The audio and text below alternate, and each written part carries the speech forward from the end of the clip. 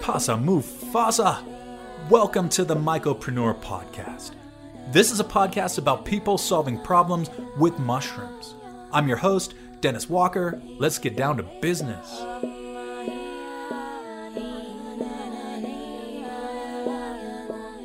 K Pasa Mufasa, Andrew D'Angelo, co-founder of the Last Prisoner Project, among many other notable ventures. Welcome to the Mycopreneur Podcast. How are things in your corner of the world today, Andrew? Well, things are great. We've gotten some much needed rain here in the Bay Area, so I'm thankful for that. And life's good. I love the Bay Area. I'm a graduate of the University of San Francisco, and my 5 years in San Francisco, living a stone's throw from the Haight and the Panhandle, informed a lot of my work that I'm doing now in the media realm and also in drug policy reform and activism, etc. So looking forward to touching base about that. So I'm going to hit you with a deep dive right off the bat, Andrew. And that's the cultural climate in the United States and numerous other countries around the world is changing rapidly and enabling us to have these honest conversations about cannabis and psychedelics and a path forward for meaningfully integrating them into mainstream culture and into the world of legitimate business. And I know you have a lot of experience with this. So something that we've seen happen with cannabis gradually over many years, and I've never personally been a part of the legal cannabis industry outside my role as a dutiful consumer. But one thing I've repeatedly heard, Andrew, since starting the podcast is the way that cannabis legalization and commercialization got it wrong, and how a lot of mom and pop operations and smallhold farms, etc., have been muscled out by the corporatization process.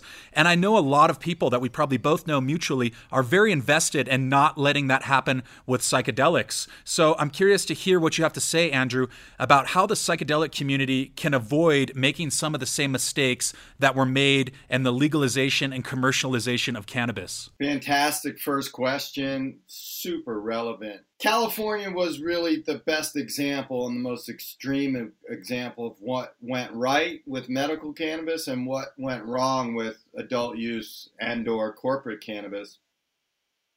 So the medical program, as your listeners may know, in 1996 we passed medical in California, and everybody thought we were crazy to do any kind of legalization, but it was the height of the AIDS crisis, and people were dying and had been for quite some time. So, excuse me.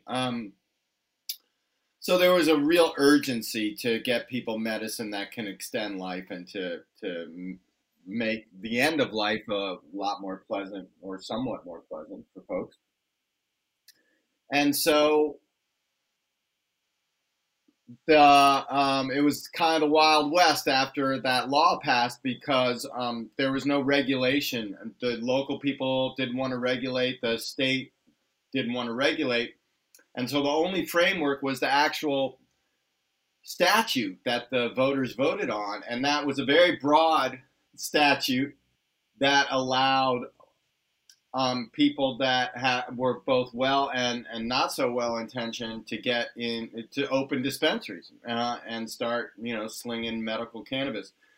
And then shortly, about 5 years passed, and the regulators, specifically the Attorney General at that time, Jerry Brown, and cities like the city of Oakland and San Francisco here in the Bay Area, those two cities really pioneered regulating and licensing dispensaries.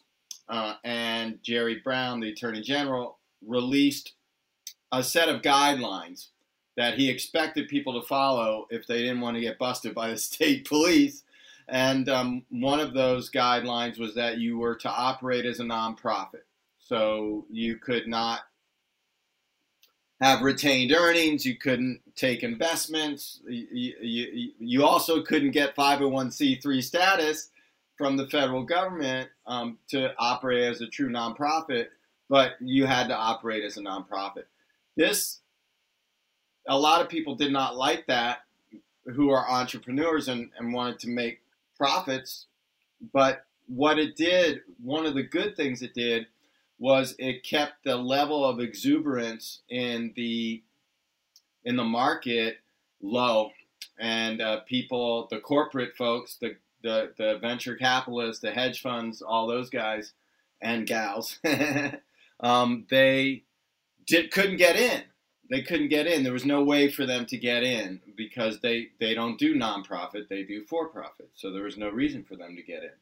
And then when we passed adult use, and when I say we, at that time in 2016, it's important to remember California lost an adult use initiative in 2010.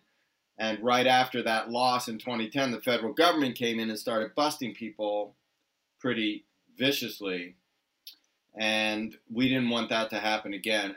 But we had to make a lot of compromises to get on the ballot and then to win and get support from folks like the local people and League of City and Counties and Gavin Newsom and, heavy hitters in the Democratic Party.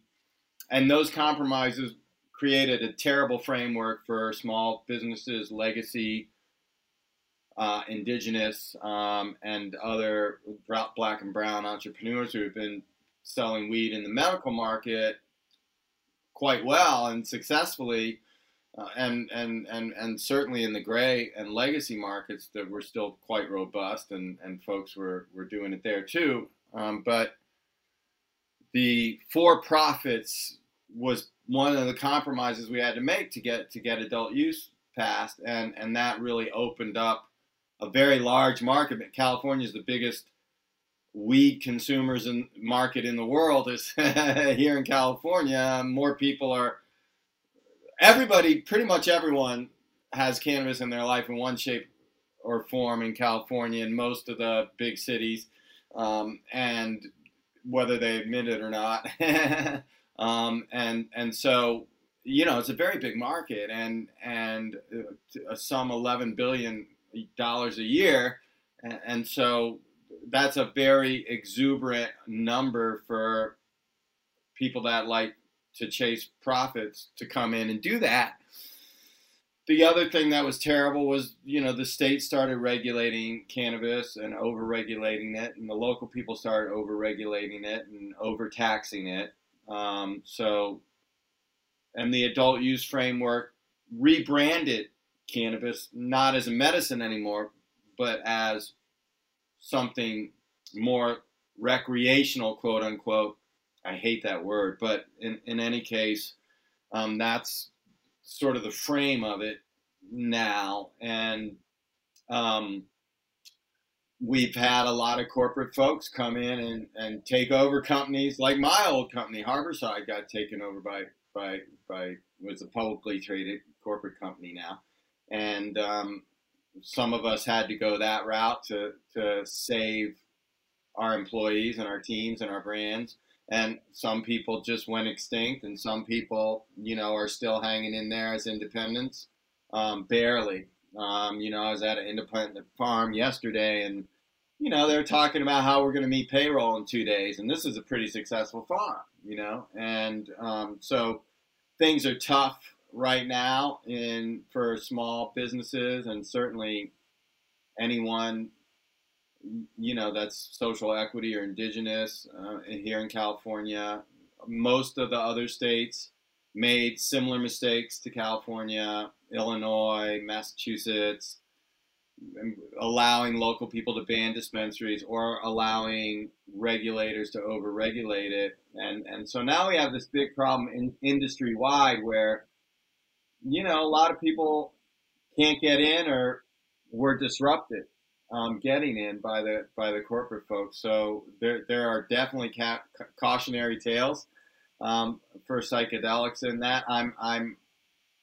I think it may be too late to make psychedelics nonprofit because you already have publicly traded psychedelic companies.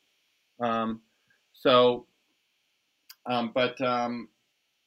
that was one very powerful tool that helped keep things a little bit more authentic and allow the people who have been carrying the medicine for decades and sometimes multi-generations here in California and all over with the psychedelic medicine, plant medicine. Our job is to figure out a way to do our activism so that these frameworks allow for our people to have their spot. And, you know, I think that corporate folks have their spot too, but capitalism has a way of rewarding capital at the expense of output, shall we say? And that's a paradigm.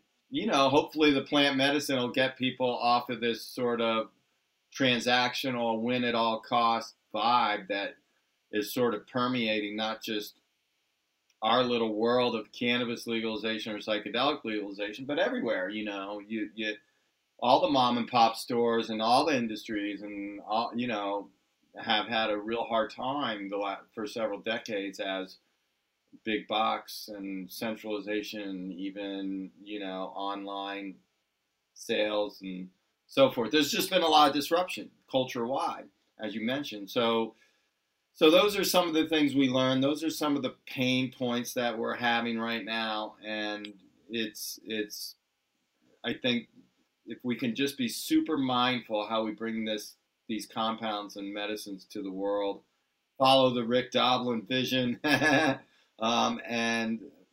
he's the founder of MAPS. Your listeners probably know that name pretty well. And if we do that, everything, you know, there's no way we can take these compounds to the whole world without some harms happening. And, you know, there's going to be people who misuse them. So we have to have a good solution for those folks. Well, thank you very much for the comprehensive and concise detailing of such an important topic and a hot button topic nonetheless, especially now that the most recent Decrim California ballot initiative has failed to make the ballot, which opens the door for a restructuring and a more sensible people first policy for bringing psychedelics and entheogens to the world. So I know that's a subject of much debate right now, and you can't keep all the people happy all the time. I'm very aware of this. So I'd love to shift gears and talk about the rise of Cali Sober. Speaking of mindfulness, and myself as a lifelong California native, it's interesting to see this cultural shift away from the more deleterious social behaviors of alcohol and drug abuse, to which I am no stranger, and towards a more sensible and conscious social use of substances like marijuana and psilocybin mushrooms, etc., that can potentially support a healthy lifestyle and healthy socialization routines. I've been a California resident my whole life. I've used cannabis and psilocybin mushrooms in many a social situation over the last 15 years, though I didn't know there was a name for what many of us have naturally gravitated to already. So, Andrew, can you drop some intel on what Cali Sober means to you and why it could be the next billion-dollar industry? I love Cali Sober. I learned about Cali Sober a few years ago when Playboy asked me to write about it. And I had not heard of the term, and so I did some research, and I found that the term was coined, well, you know, all these origin stories of terms have more than one origin story, but generally speaking, the term has been popularized by millennials and younger folk, new generations, should I say, of thinkers. I'm a Generation Xer, so these folks came up behind me. We called it harm reduction. So, and harm reduction is just when someone's at a party and everyone's drinking and you're Cali Sober and they come to you and they say, would you like a glass of wine? Instead of saying, it's a lot more fun to say, no, thank you, I'm Cali Sober, than it is to say, no, thank you, I'm harm reduction. So I think it's actually an evolution and a way for the concept of harm reduction. For me, Cali Sober and harm reduction are the same thing. Harm reduction came out in the 1980s when the crack epidemic was happening, and people were just in really bad shape with crack cocaine. And so the idea was smoke a joint, don't smoke a crack pipe. And, you know, we even had T-shirts made to that with that message on it, and campaigns that were done both at the grassroots and, you know, academic level. Harm reduction also came out of even 12-step programs and academic circles where people were trying to figure out how do we get better outcomes, because 12-step programs only about 25-30% of the people does it work for. So how can we do better than that to get people functioning and perhaps even high functioning. And so this idea of some people just can't be 100% sober. They're just, drugs are fun, and they like to have fun, and so they do that, or they're in pain and they want to kill their pain, and so they do that. And to say stop doing it is just not practical. But to say, hey, do something less harmful. Get rid of this alcohol that you're doing, or reduce it. Get rid of maybe things that are clearly harming you, whatever that you is and whatever that thing is. It could be weed. It could be psychedelics that's harmful too. There's misuse of everything. And so misuse is the issue. It's not so much the drugs, right? So what Cali Sober and harm reduction is, it's like, if you call yourself Cali Sober, it probably means you have cannabis in your life, maybe on a daily basis, like I do.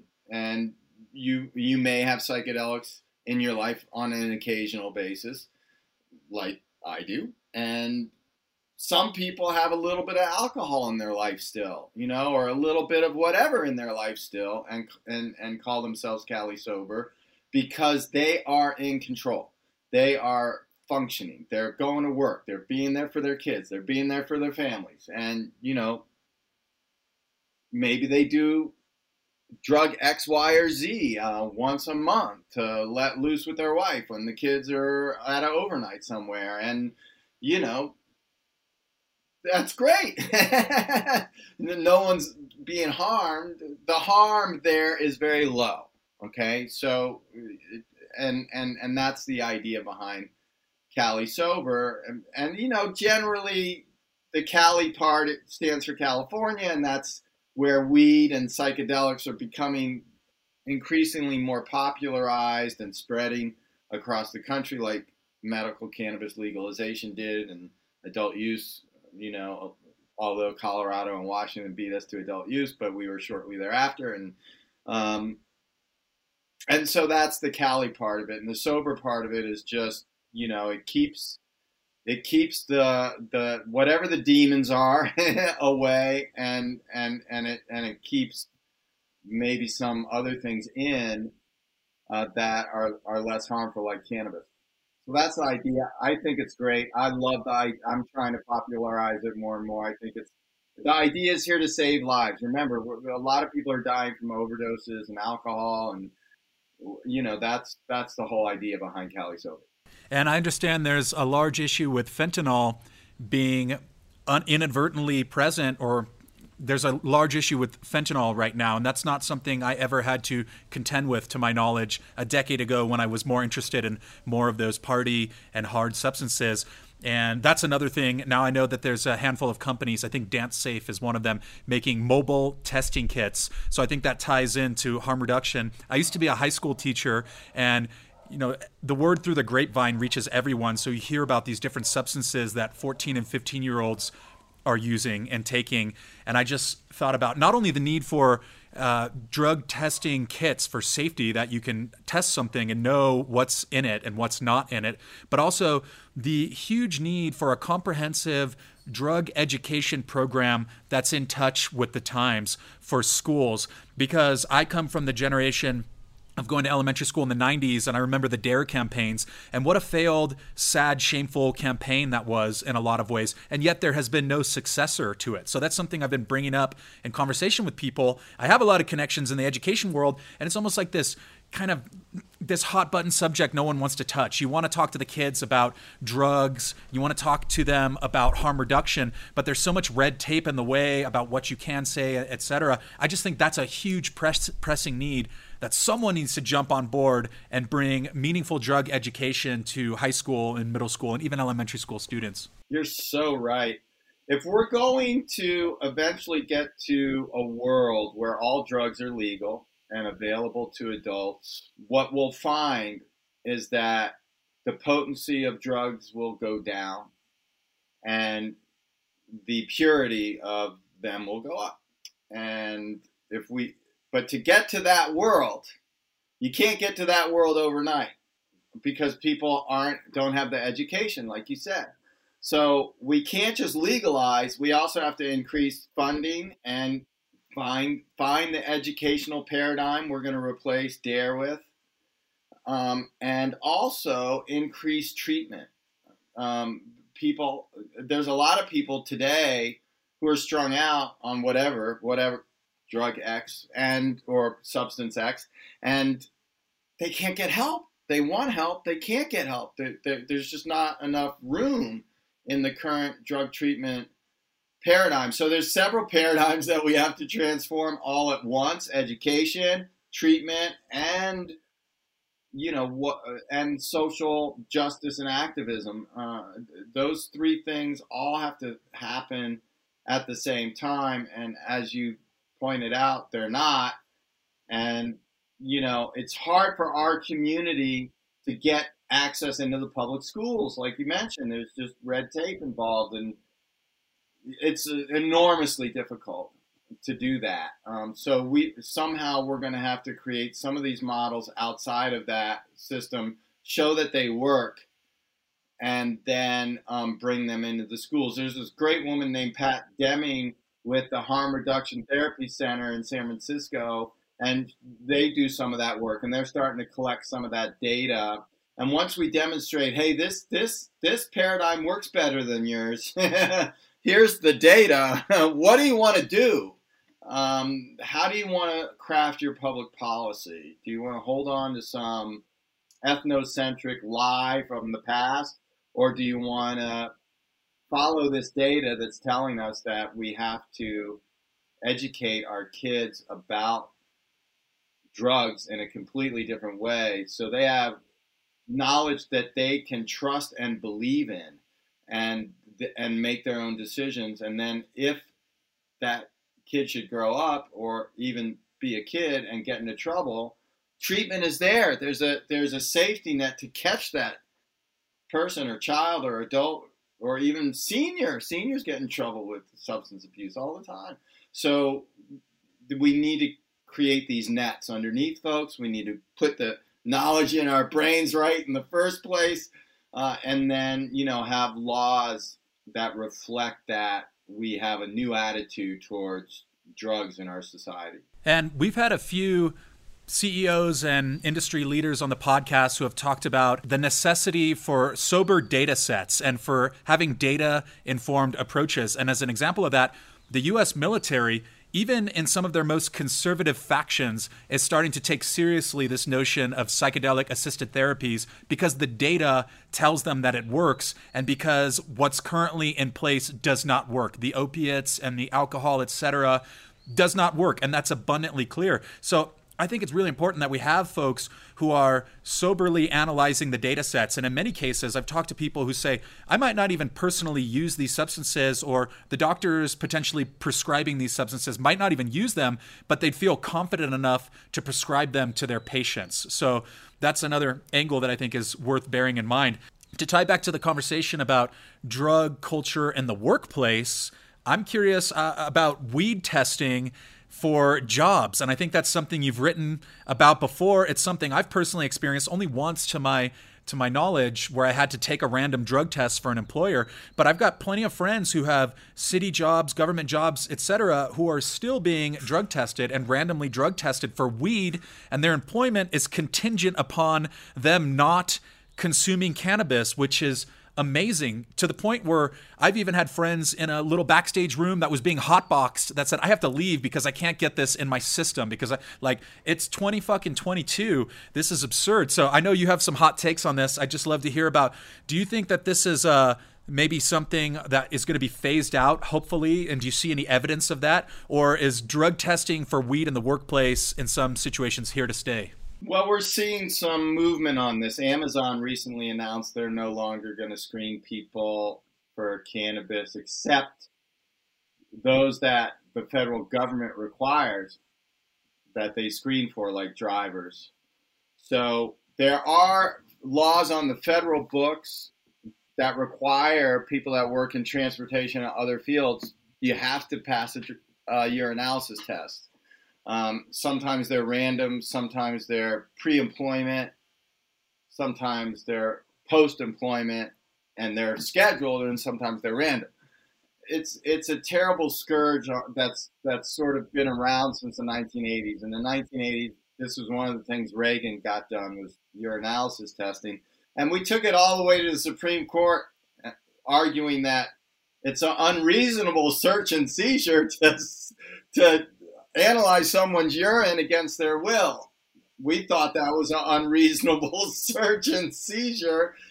It sounds unreasonable to me to this day. If your own bodily fluids are not yours, what is? So it's just, and we lost at the Supreme Court, and so it's been with us ever since. We have a shortage of workers right now. We have an inflation crisis. We have a supply chain crisis. 72,000 truckers were denied licenses to drive trucks between January 2020 and now. It's probably a little bit higher than that since I wrote that article a couple months ago. And it's a disgrace that we are not allowing truckers, that it's even part of all urinalysis testing.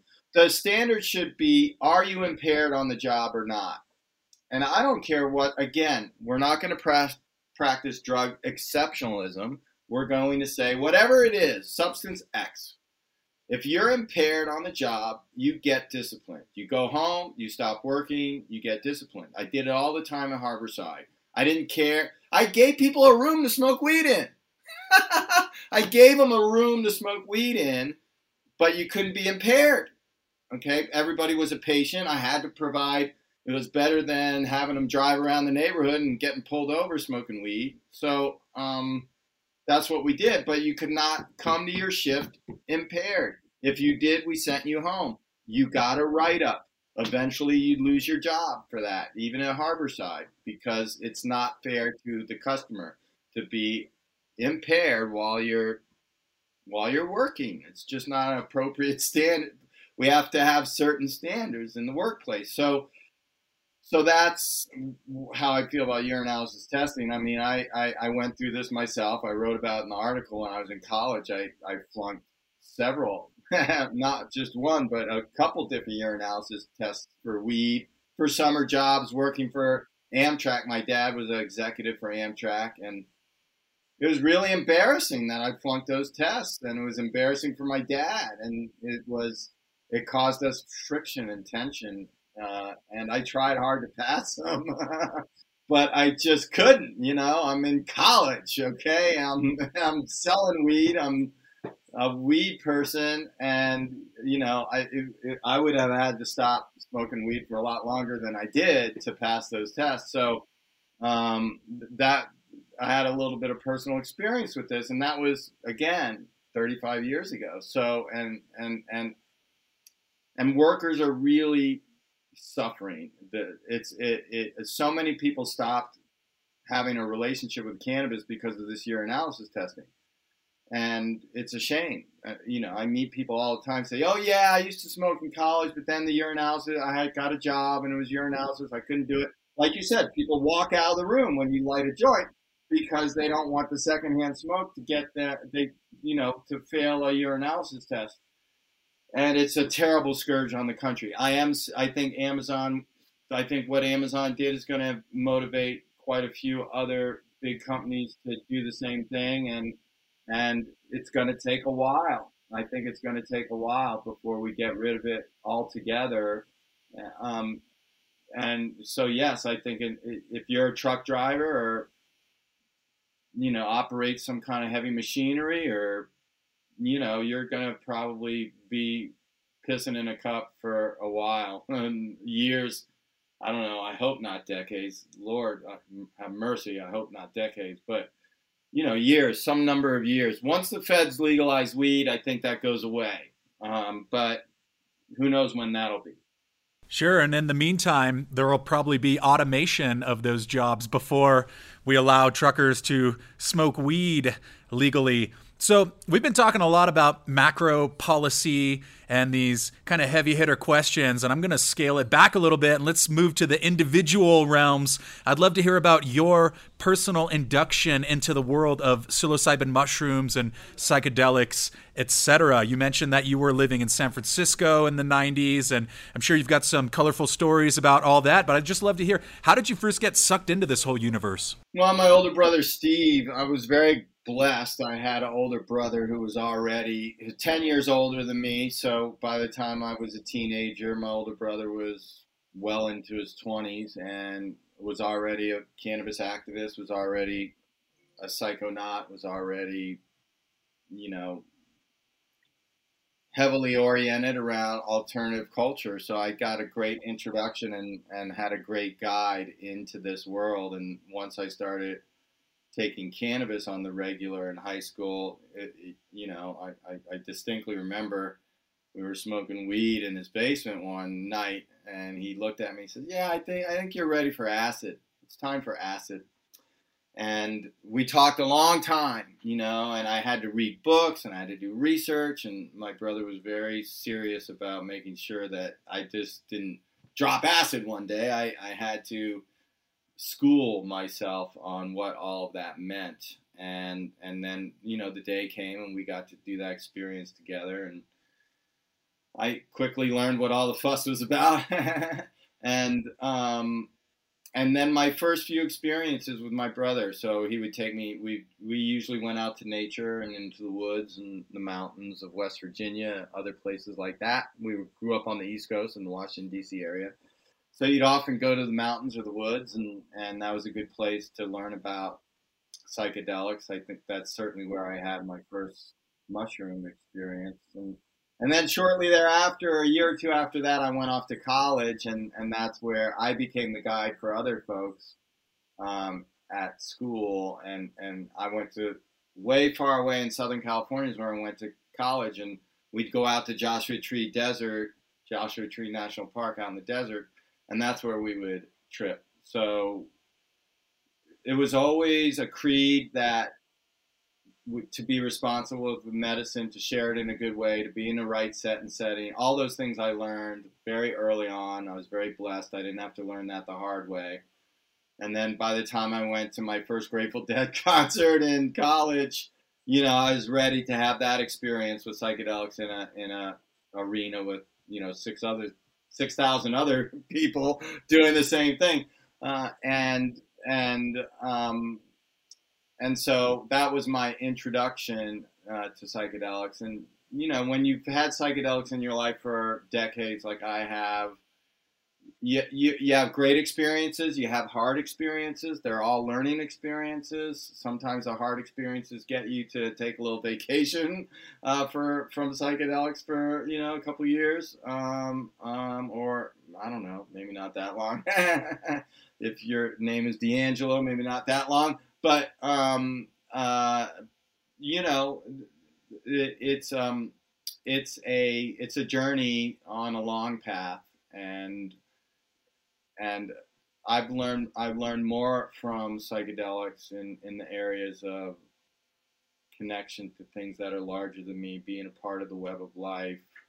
That I'm much more than my thoughts and my feelings, and that life is precious, and we should honor all of those things as much as we can while we're here, because nobody gets out of here alive. And these compounds, especially now, but have through the ages been used by human beings to deepen our experiences and connections with each other while on the planet, and then pass that tradition on so that future generations can do the same thing. So we're in that renaissance now, and because we've had a long time of not so much multi-generational use of psychedelics, but that at least not in the Western world. And so people that look like you and me, kind of stopped tripping there for a while. Now we're getting back into it, and I'm very hopeful that Rick Doblin says by 2070, if we do our job right and we, get these compounds out to the world, that humanity will literally transcend into more spiritual beings. And I really believe that to be true, and I believe that vision to be one that I'm willing to work the rest of my life on, and I think, so I'm very hopeful. I'm so hopeful with psychedelics, and I'm excited. I think the psychedelic folks have done a really good job bringing these compounds into a medical and therapeutic definition for all of us to consider and internalize. Hear, hear. That makes two of us willing to dedicate our lives to this advancement of the cause.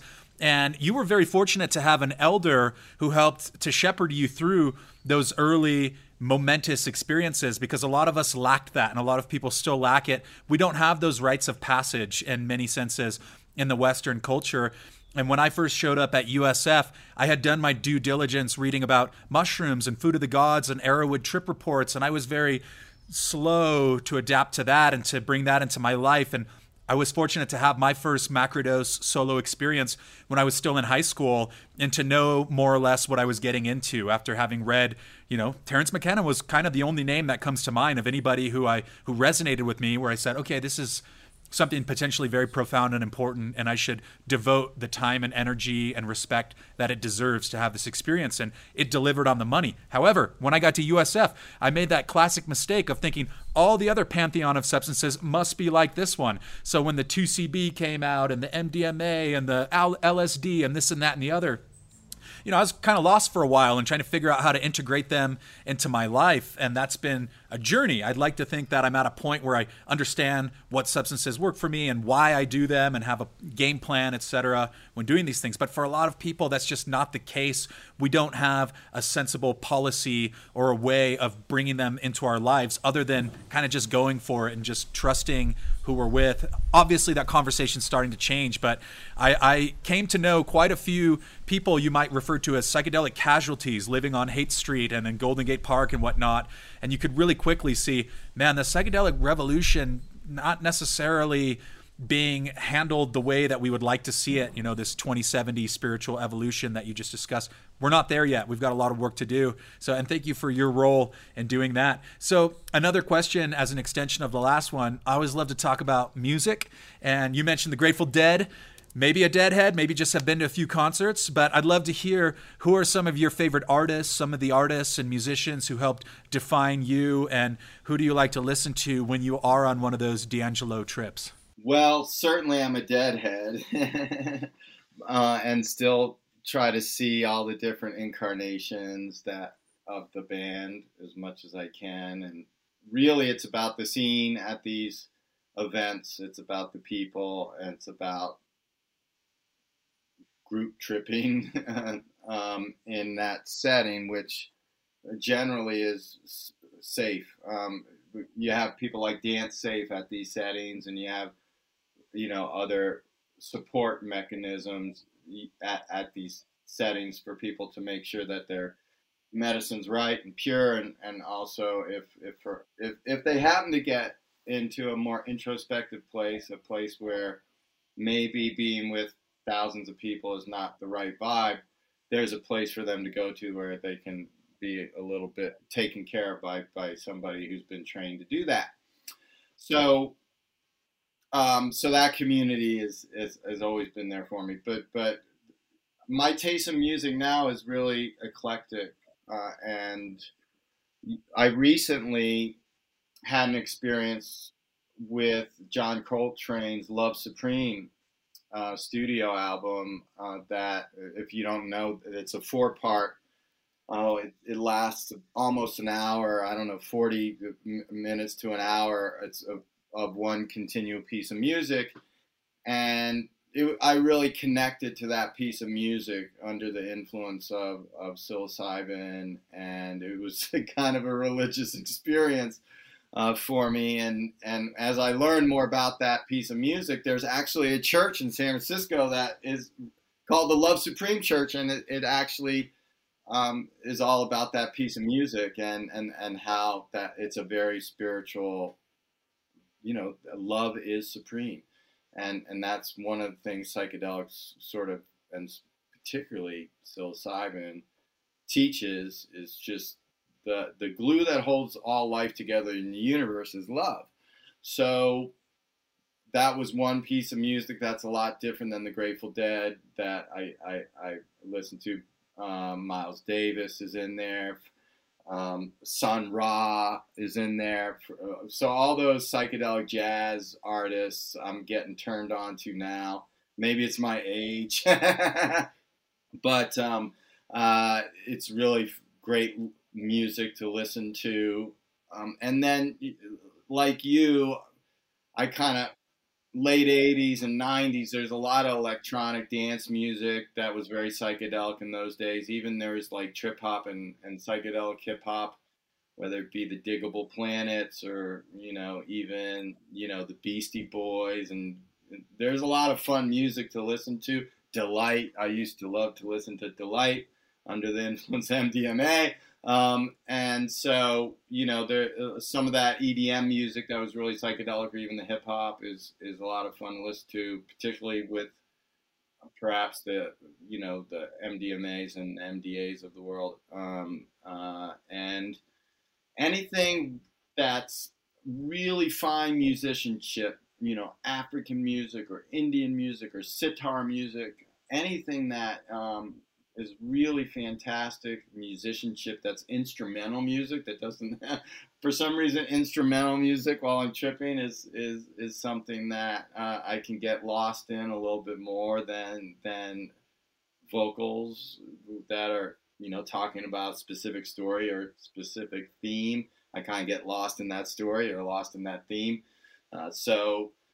And there's nothing like dub reggae music, or even some of the reggae masters. We just lost Lee Scratch Perry. He died not too long ago. I love Lee Scratch Perry. One of the greatest concerts I ever saw was Lee Scratch Perry, because he improvised almost the entire concert, and it was amazing that someone could improvise like that. And it was just, he was so in touch with the life force and that magic element that we can get in touch with sometimes. He was in touch with it all the time.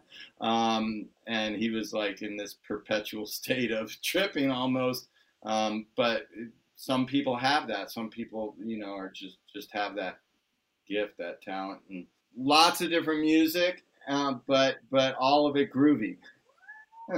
Yeah, I'm familiar with all of the artists that you just name dropped, and in particular, Diggable Planets. That's a nice one. I've seen their newest incarnation is called Shabazz Palaces, and I had a friend open for them, so I got to go up to that concert. But living in San Francisco spoiled me in a lot of ways, because it had all of the eclectic music all the time, and a lot of free shows too, like Hardly Strictly Bluegrass Festival in Golden Gate Park. One of the greatest gifts to humanity. And for anyone who doesn't know the story, Warren Hellman was a multi-billionaire in the Bay Area who died and left a trust to continue the Hardly Strictly Bluegrass Festival for 40 years after his death. So the festival is free.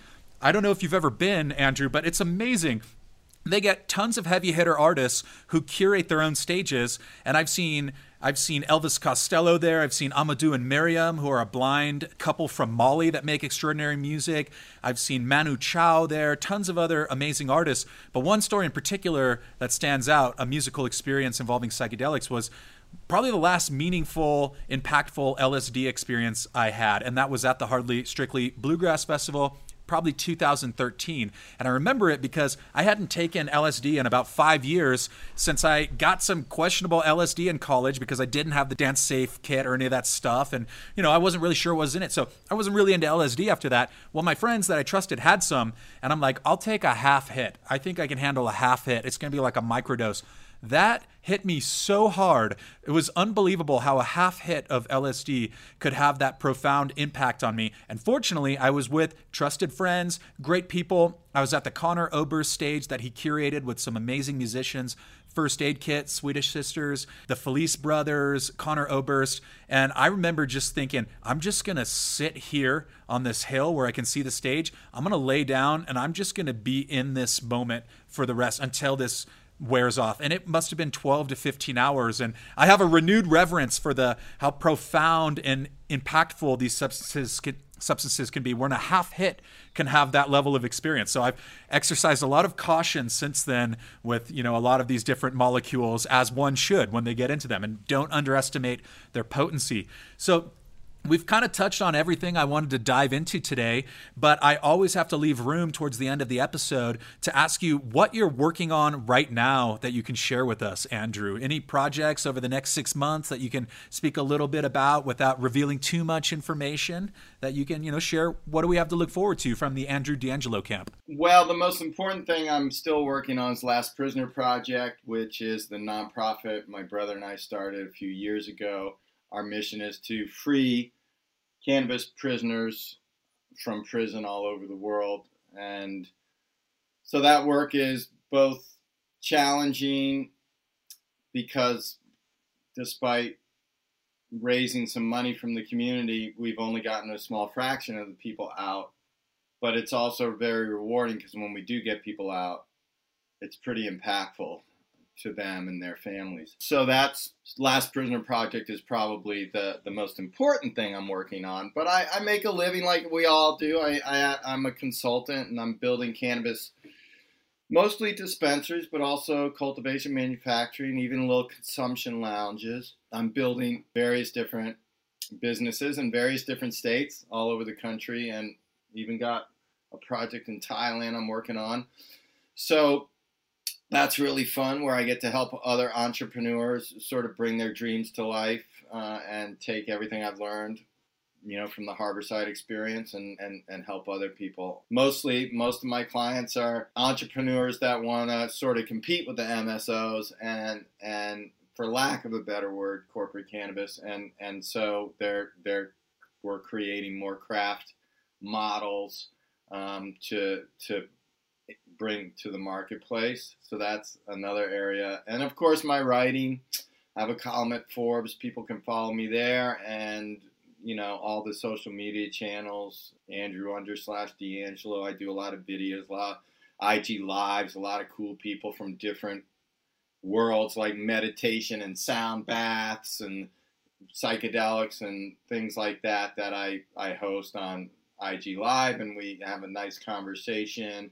So I try to do as much storytelling as I can. The social justice and the consulting work take the bulk of my time, but I do manage to carve some out for creative storytelling and, speaking and doing podcasts like I am today, and just, getting the word out. Awesome. Well, Andrew D'Angelo, thank you so much for all of your continued work in this movement, and especially for the social justice advocacy and drug policy reform advocacy. That's very near and dear to my heart and to a lot of our listeners' hearts as well. So thanks for carving the time out of your schedule to come on the Mycopreneur podcast. And I'm looking forward to following the trajectory of your ongoing projects. Thank you. It's a great conversation. I really enjoyed myself. Que onda? My friends, gotta refresh the outro too. So what'd you think of this episode? Drop us a line, hit the DMs on Instagram at Mycopreneur Podcast, or dare I say, TikTok. Yes, we've been engaging in TikTokery as of late. And while I have your attention, Ego Death Magazine is actively soliciting content submissions and recurring contributor roles. Just take a look at the type of content exhibited thus far at www.egodeathmagazine.com to get an idea of what sort of materials we are looking to platform. So don't be a stranger. Bridges, not borders, baby. All right, you take care of yourself now. I'll be seeing you around. Ciao, au revoir, sayonara, and adios, motherfuckers.